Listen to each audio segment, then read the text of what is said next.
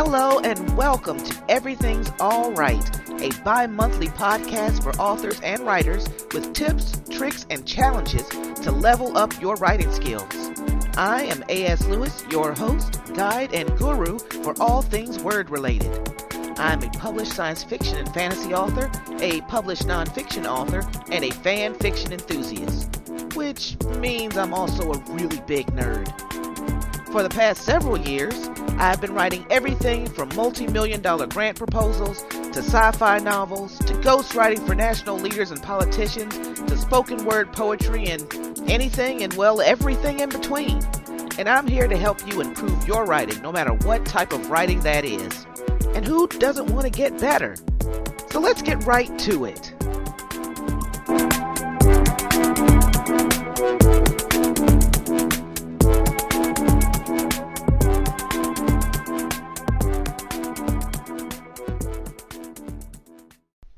Hello again. I'm your host, A.S. Lewis, and welcome to this episode 4 of Everything's All Right, a podcast for writers looking to practice, sharpen, and expand their skills.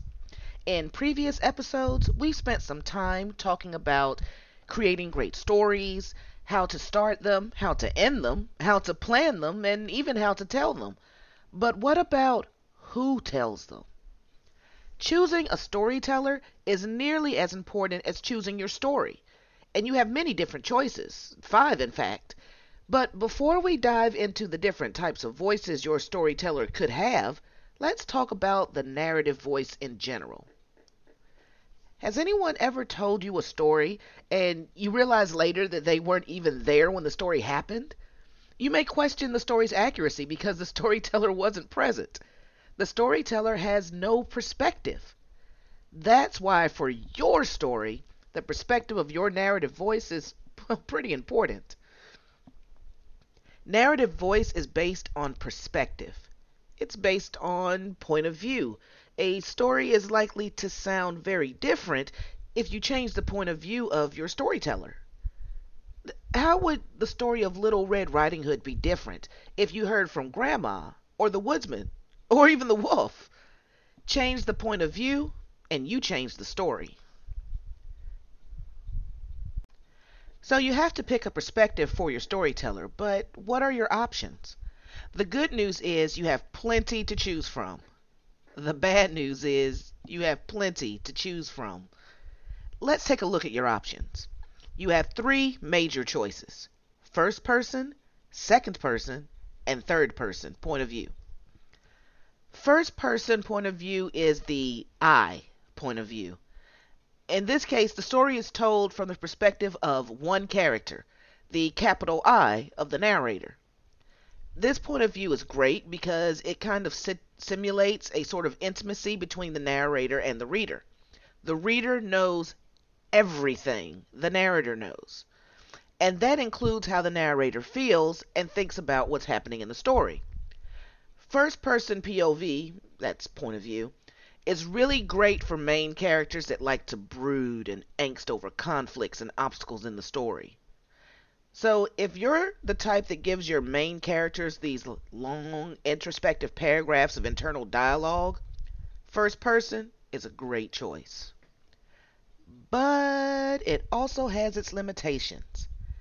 As I mentioned, in first person point of view, the reader knows what the character knows, and only what the character knows. This can be problematic with certain types of stories. For example, let's say you're writing a thriller or a mystery, and a character is plotting behind your main character's back. Because there are things happening outside of the knowledge of the main character, it must happen outside the knowledge of the reader as well. Because of this limitation on information, first-person stories must be meticulously thought out, so the reader and the character get the information they need when they need it. Naturally, after first-person point of view, there's second-person point of view. Second-person POV is not utilized as much as first or third because its relationship is unique between the narrator and the reader. Basically because there really isn't a narrator. In second person point of view, the reader and the main character are not divorced from one another. Instead, they work together. Second person POV is the you point of view. When using second person, it tends to work generally in one of two ways. One, the narrator is talking to you, the reader, directly. Or the main character in the story is you, the reader. The second way, the one where you're the main character, is a favorite from my childhood. Choose Your Own Adventure and Twist-a-Plot books were popular in my house, and each book was written in second person because it was you, the reader, having the adventure. Okay. I want to pause right here and just do a quick nostalgic shout out to one book that consumed a portion of my childhood. The Badlands of Hark by the wonderfully talented R.L. Stine. This book, I spent hours upon hours with this particular adventure, and as frustrating as it sometimes was, I loved every minute of it. So much so that when I started teaching, navigating through the adventure became a class-wide activity and exercise at the start of each class. If you've never read a second-person point of view adventure book, I highly recommend this one. Okay, enough about me. What about third-person point of view? Well, third person is the he, she, it point of view. It is told from the perspective of someone outside of the story. Because the narrator is not involved in the story, there is the opportunity to share information with the reader that is unknown to the characters. On the one hand, that could definitely make things easier for you as a writer, but of course, there's a catch. There isn't just one type of third-person point of view writing. There are three. Think of the three types of third person as magnifications on a microscope. At the lowest magnification, where you can see the larger picture, that is your third-person omniscient point of view. This is the God perspective. The narrator knows all and can see all and can provide that unlimited information to the reader. Turn the magnification up a little, and you get third-person objective point of view. With this perspective, the narrator can see everything, but knows nothing. The inner thoughts and motives of the characters is still hidden from the reader, but their actions are on full display. Crank the magnification to the max, and your field of vision drastically decreases, but it also sharpens to a tight focus. This is your third-person limited point of view. This is the character level point of view. Similar to first person, third person limited also lets the reader know everything that a particular character knows. However, unlike first person, the character can change. This sort of intimate knowledge can shift from character to character. You just have to make sure that the character shifts are very clear to the reader, or else you risk losing them in the body-hopping confusion. So, now you know what your options are. How do you know which is best for your story? Well, ultimately the choice is completely up to you. There are a few tips and guidelines that might help you decide what will work best for your story. Let's look at some tips and tricks to ensure that your story has a little perspective.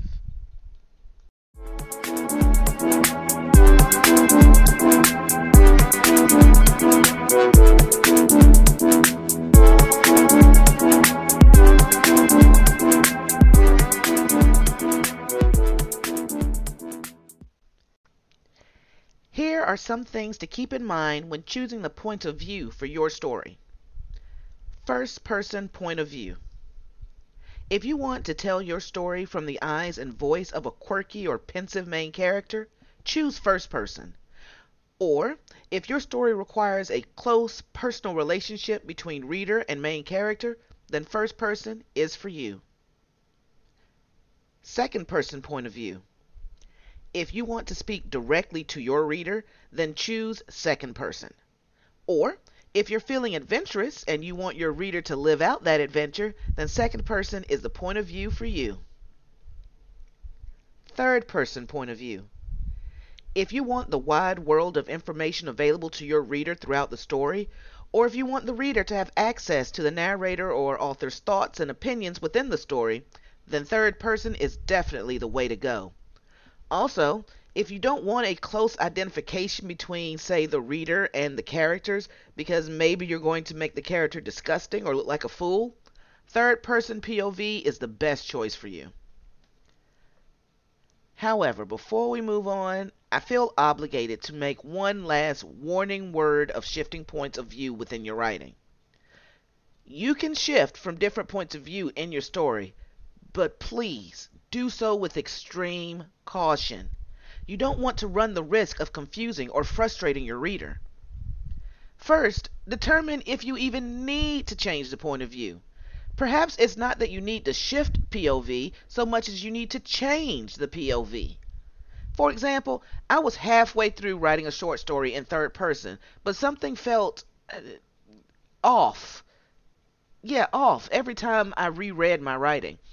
When I started a new scene, I accidentally began it in first person, and wow, it read so much better that I ended up revising the whole thing to make sure it was all in first person point of view.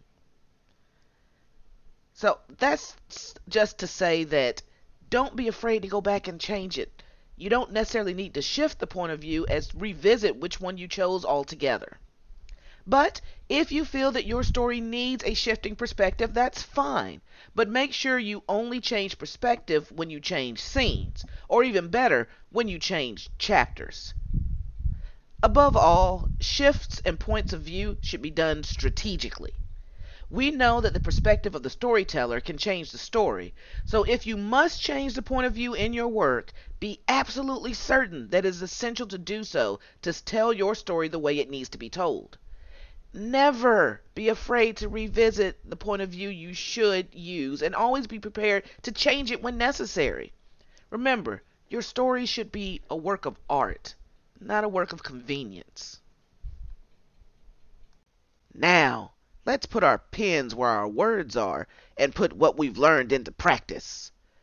Here is your bi-weekly Wordsmith Challenge.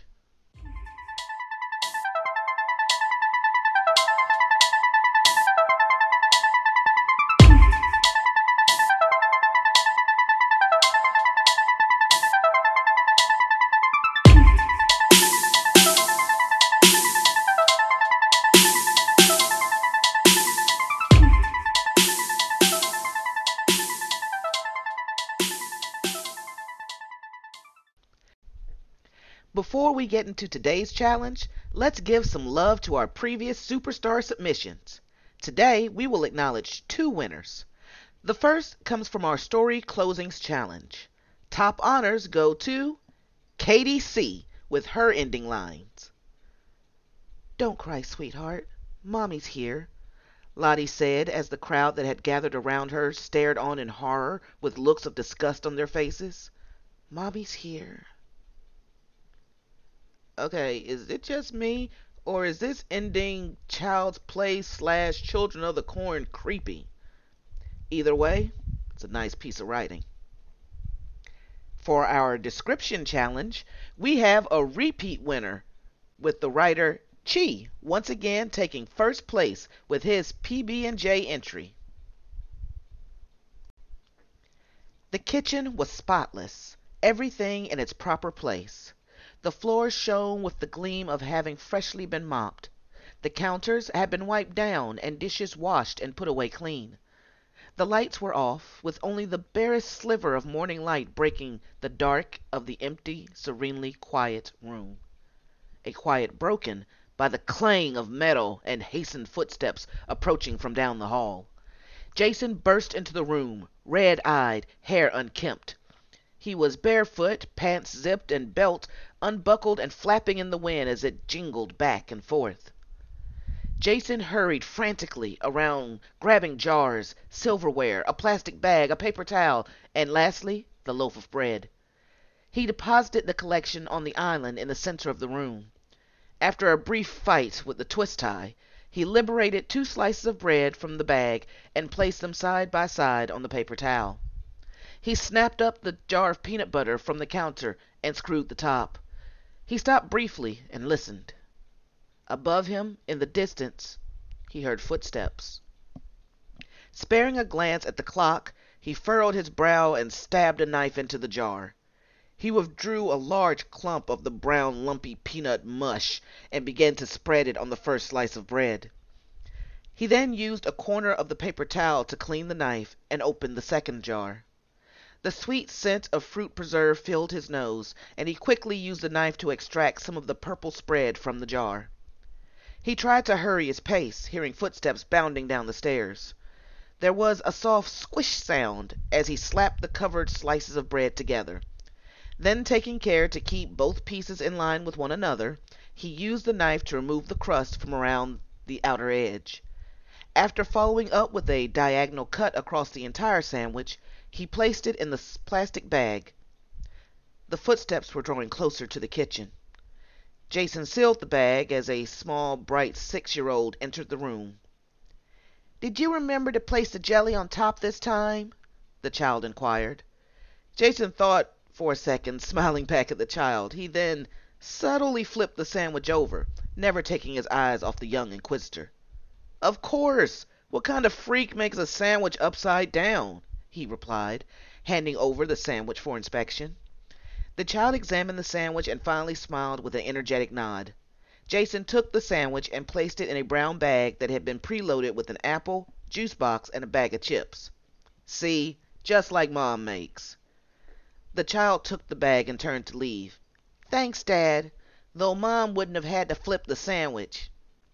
And with that, the child bounded out of the messy kitchen to catch the school bus. Congratulations to both our winners. Keep up the good work and keep writing.